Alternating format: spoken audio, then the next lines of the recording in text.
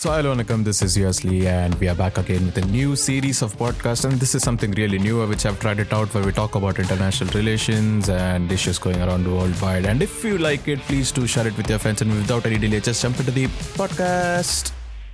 Protests are happening in PoK. Protesters are saying that they want to become India's part. We have all read about it from our childhood. But why this part of Kashmir is shown in Pakistan? What is the real history of Kashmir? And why does Pakistan control this area? This is a series, Pakistan Explained, where we try to find and understand India-Pakistan relationship in depth. This podcast is quite interesting, and this history needs to reach the world through an Indian perspective. If you feel the same, then do share this podcast. Please note, for reference, showing India-Pakistan map from different point of view is important, but whole Kashmir is an integral part of India. And from our heart, this official Indian map is only considered by us and our own. Chapter 1. Kashmir's real truth. Today, India is not a few kingdoms shattered around. It is one country. Some people give its credit to Britishers, which is completely false. Because before Britishers left, to all princely states, they had given three options. Become a part of India, become a part of Pakistan, or stay independent. After giving such conflicting options, people who credit Britishers for the formation of India, I wonder what they smoke. The India you see today is a product of Sardar Vallabhbhai Patel and VP Menon Zafar, who personally convinced all different provinces to make them a part of India. I read about Sardar Vallabhbhai Patel's contribution in a book called Architect of Modern India. In this book, we get to know the details about Sardar Vallabhbhai Patel's effort, about how he combined India shattered into 500 different provinces into one country. Integration of Indian States is a book written by VP Menon where we can learn about Jammu and Kashmir's history in depth. They say till 14th century, Buddhists and Hindu ruled this area. Then in 1587, Akbar invaded Kashmir and made it a part of Mughal Empire.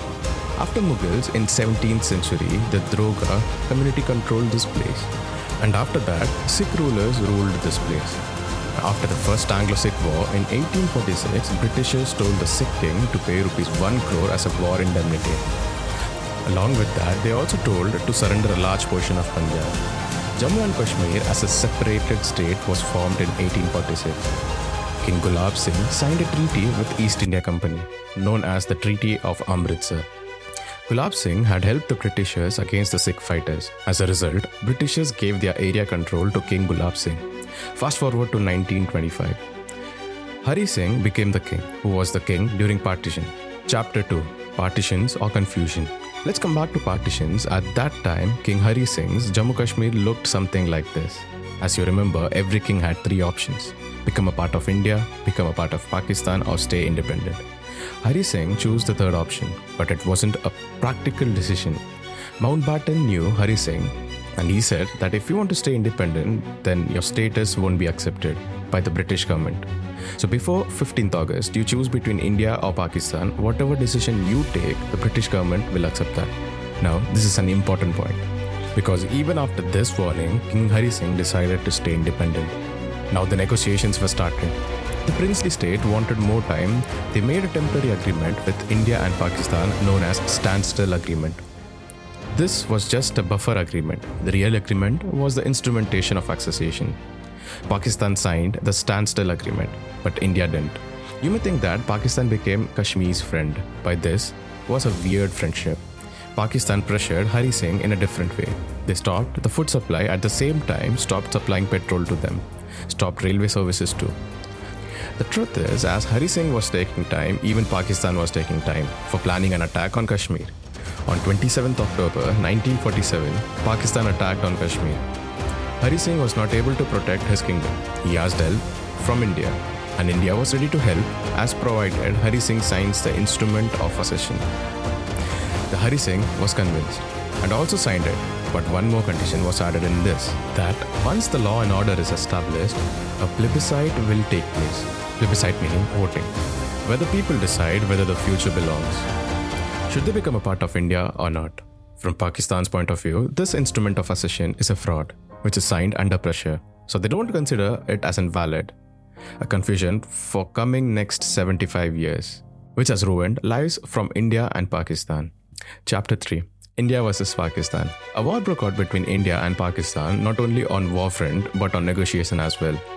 Jawaharlal Nehru and Pakistan Prime Minister Liaquat Ali Khan and Mountbatten used to negotiate from afternoon to midnight, but were not able to come to a conclusion as this was ongoing for the whole year of 1947 and came to an end. In the end, Indian government kept three conditions in front of Pakistan. Pakistan should stop supporting attackers of Kashmir. Number 2, should not allow them to rule on Kashmiri territory. Number 3, along with weapons, stop giving all the other types of aid to them. But Pakistan never replied, because if they replied, then it would mean that Pakistan government is behind these attacks, as they wanted to show that Kashmiri people are running a freedom movement against India. So now comes the biggest mistake. India didn't believe in its military, but believed Lord Mountbatten, and India went to UN. We had the instrument of accession as a proof. Involving UN wasn't necessary at all, because Kashmir was an internal matter. Our military would have won Kashmir someday.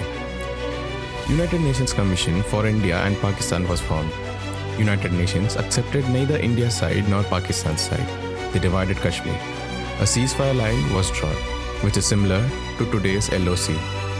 The condition was that both the armed forces should fall back. Then plebiscite will happen. Then Kashmiri people will decide what to do. One thing is important, that which Pakistan always forgets, that after establishing law and order completely, a fair plebiscite can be conducted. And until all insurgencies don't end from Kashmir.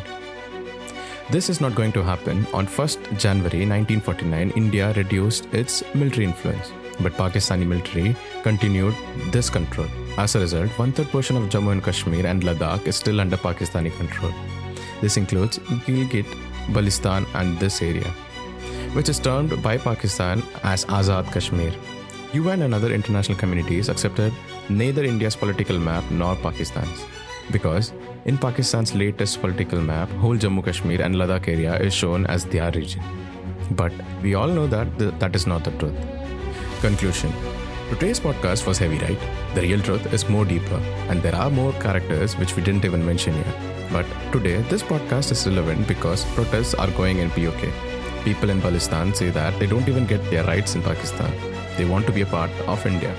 So this is a diplomatic victory for India. You see, Pakistan is made of one theory, that Hindus and Muslims can't live together in one country. This is also known as two-nation theory. On this basis, Jinnah tried controlling every such region where Muslim population was more. But this theory can be seen failing again and again. If every Muslim in British India wanted Pakistan, then Bangladesh wouldn't have been formed. Today, every day, India proves this two-nation theory wrong. Because today, more Muslims live in India than Pakistan. Of course, there are conflicts, and India needs improvement. Communal harmony is needed. Focusing on real issues is needed. Because when you don't focus on the real problems, you create artificial ones. If you got any value from this podcast, learn something new, then do share this podcast. Kashmir is an important part of India. Our history, our people, our documents. And now, even PoK people know about it. And sharing this big reminder with you does make a big difference to me. Jai Hind.